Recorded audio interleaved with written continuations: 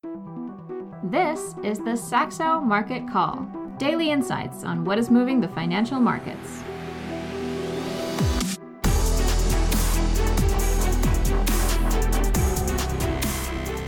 Hello and welcome to the Saxo Market Call. It's Thursday, 1st of December, 2022, and remarkable market reaction, of course, yesterday to that Fed Chair Powell speech, where I think the content was far less interesting than the market reaction. Fed Chair Powell essentially confirming what the market is already pricing, this deceleration to a 50 basis point rate hike in December. Spent considerable time talking about the components of inflation and where they felt more secure and where inflation is headed and where they felt less secure.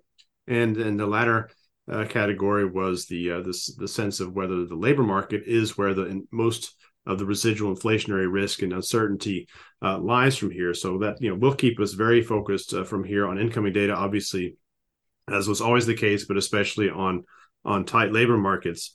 There was also just a general lack of a strong pushback against this powerful easing of financial conditions we've seen basically last few weeks and since that November FOMC meeting at the start of the month, if you recall, when Fed Chair Powell was so hawkish in the press conference.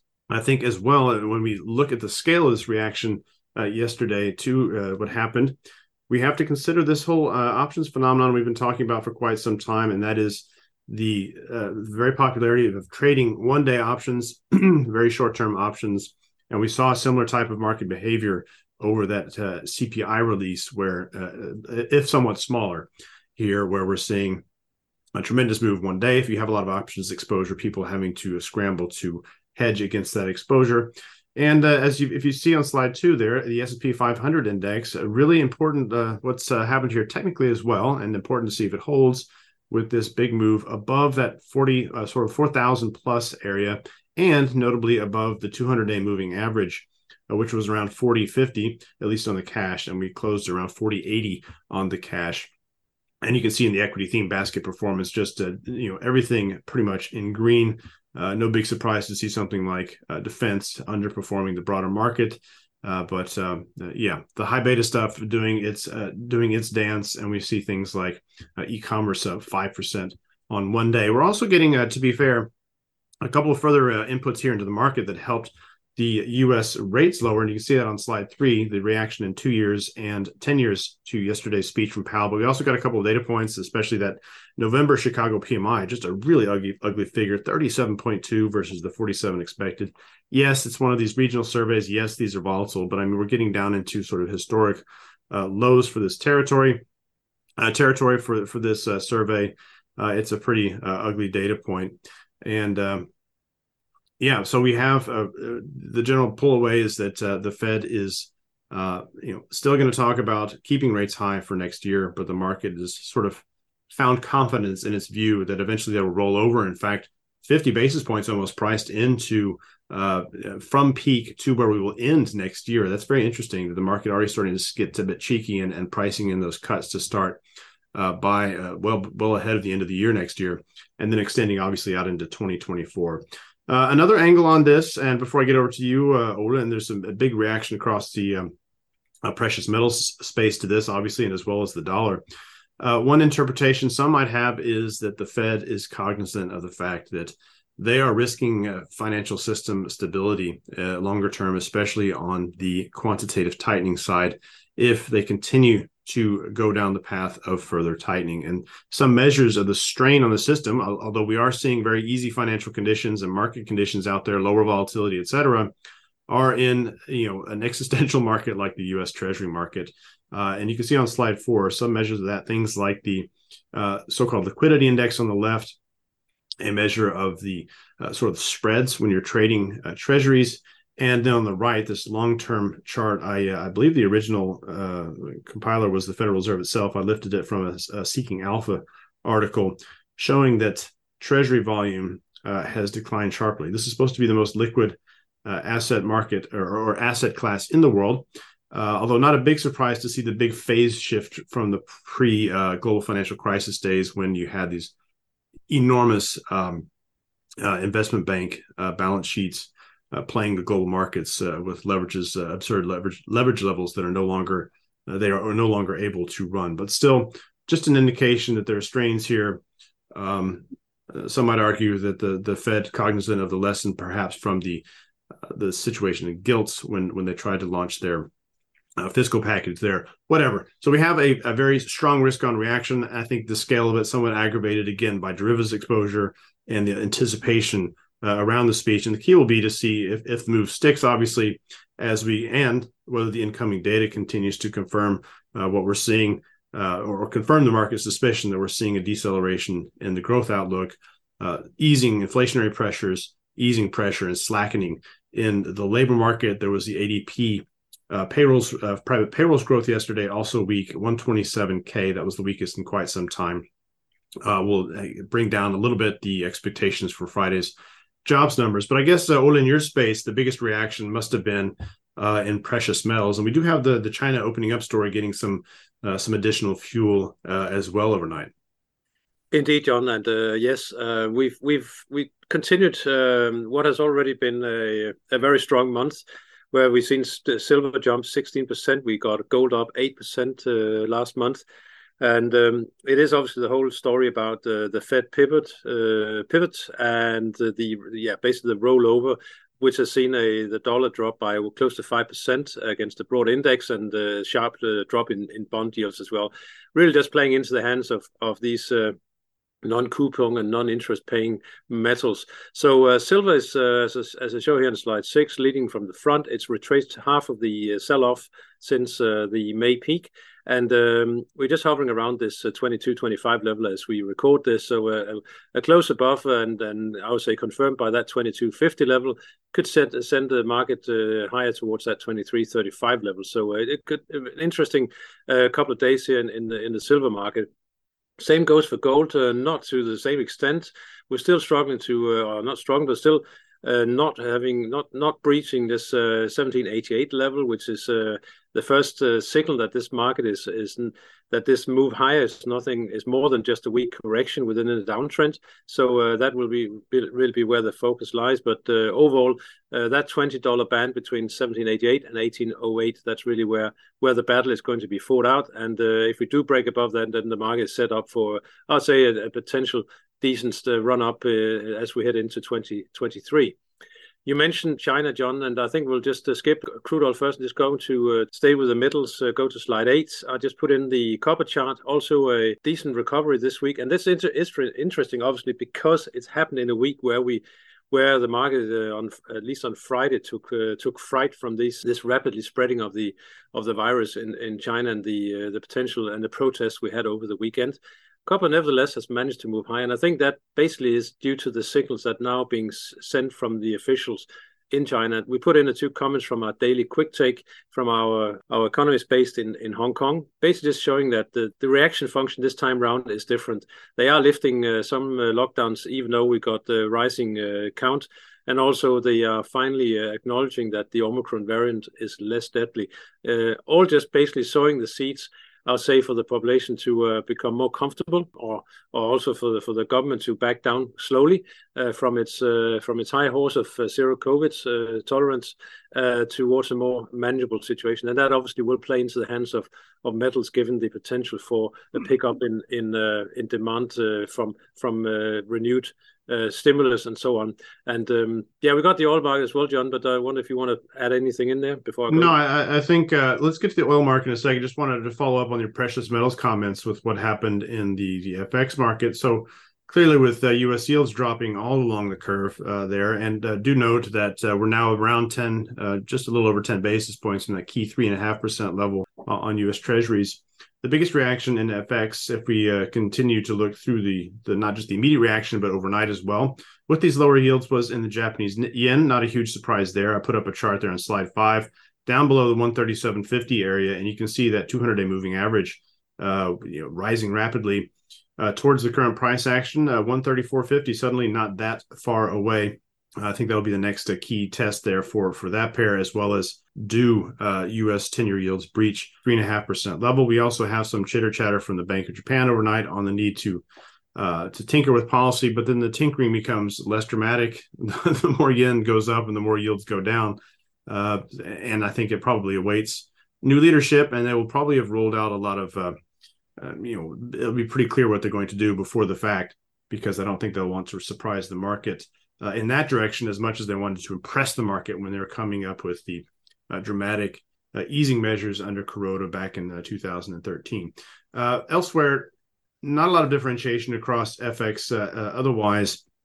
We are seeing that very weak Canadian dollar, some of that on M&A, HSBC divesting itself of its operations in Canada.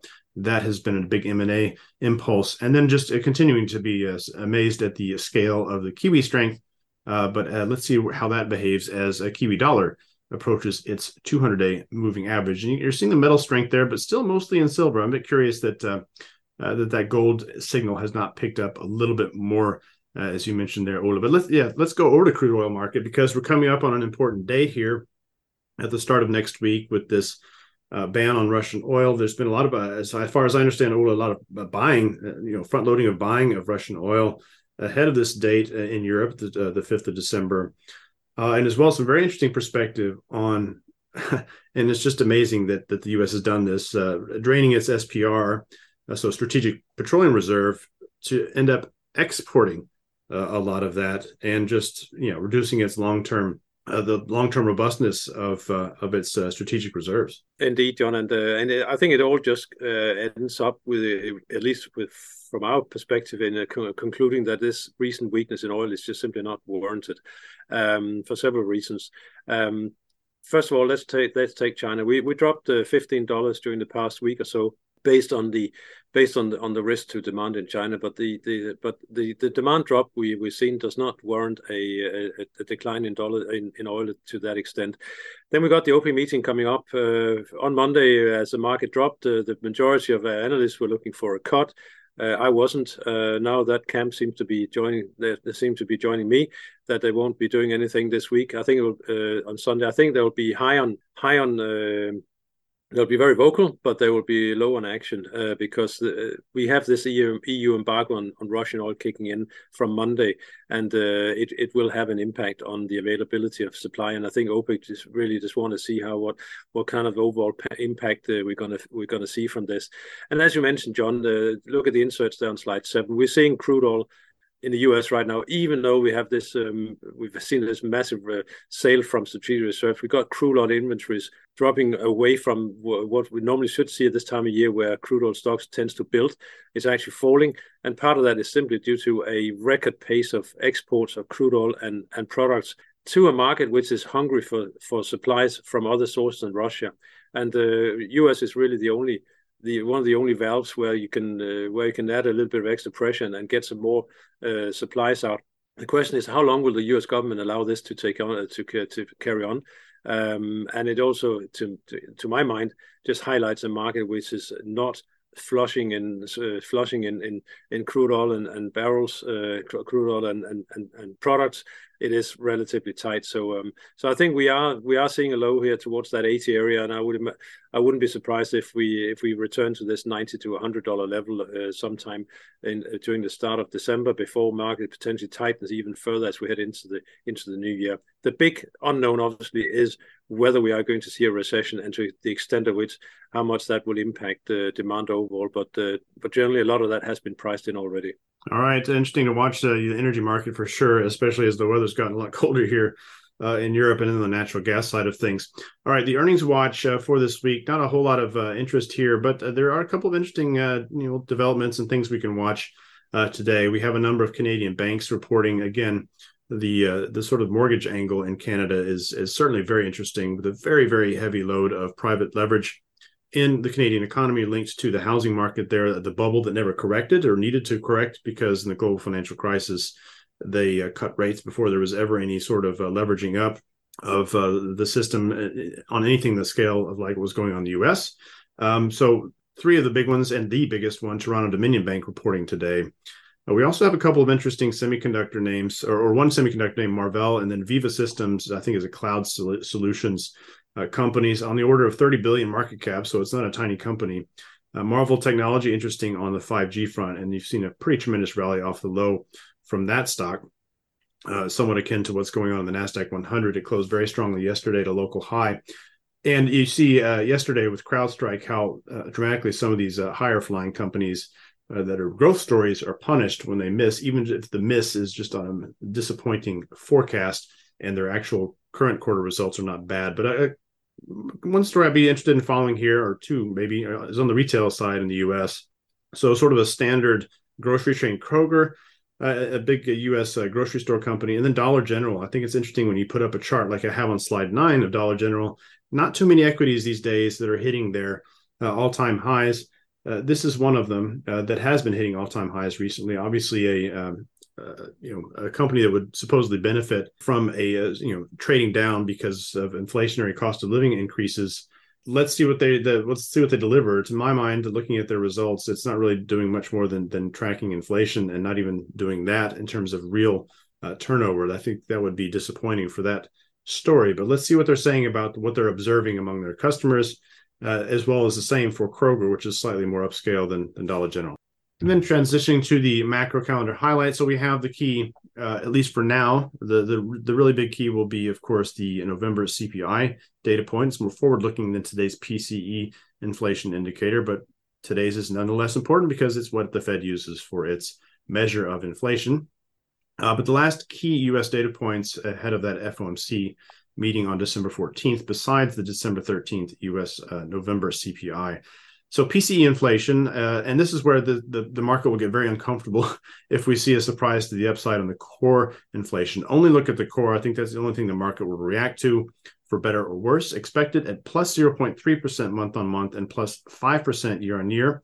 That would be a slight dip from the 5.1% reported for the September month, and the peak was back in February at 5.4% on the core. So something hotter than expected, especially in the month on month, would not sit well with the market reaction yesterday. As well, we had the ISM manufacturing expected to show, by the way, the first print below 50 since those pandemic disrupted months in early 2020. We saw an extremely bad Chicago PMI yesterday, as mentioned at the top of the program. Not always a correlation with that, with the nationwide ISM, but still watch for that. And the jobs report on Friday, where we have non-farm payrolls and the average hourly earnings in focus, and we'll preview those a little bit in terms of market expectations with tomorrow's podcast. For now, a very huge, a very large and significant reaction to Fed Chair Powell's speech. Is the pattern one of most of the move is the day of, because of extreme leverage and exposure to that event risk, and with sudden quiet in the market action following that? Or do we have a new dynamic afoot, a new squeeze afoot, now that we're looking at and even breaching key technical levels, especially in the U.S. equity market, but in some places in the U.S. dollar and elsewhere too? So big questions to answer both today and tomorrow, and how we close this week. And we'll see where things stand tomorrow with the next Saxo Market Call. Thanks for listening. This has been the Saxo Market Call. For feedback and questions, reach out to us on Twitter @Saxo Market Call or by email marketcall@saxobank.com.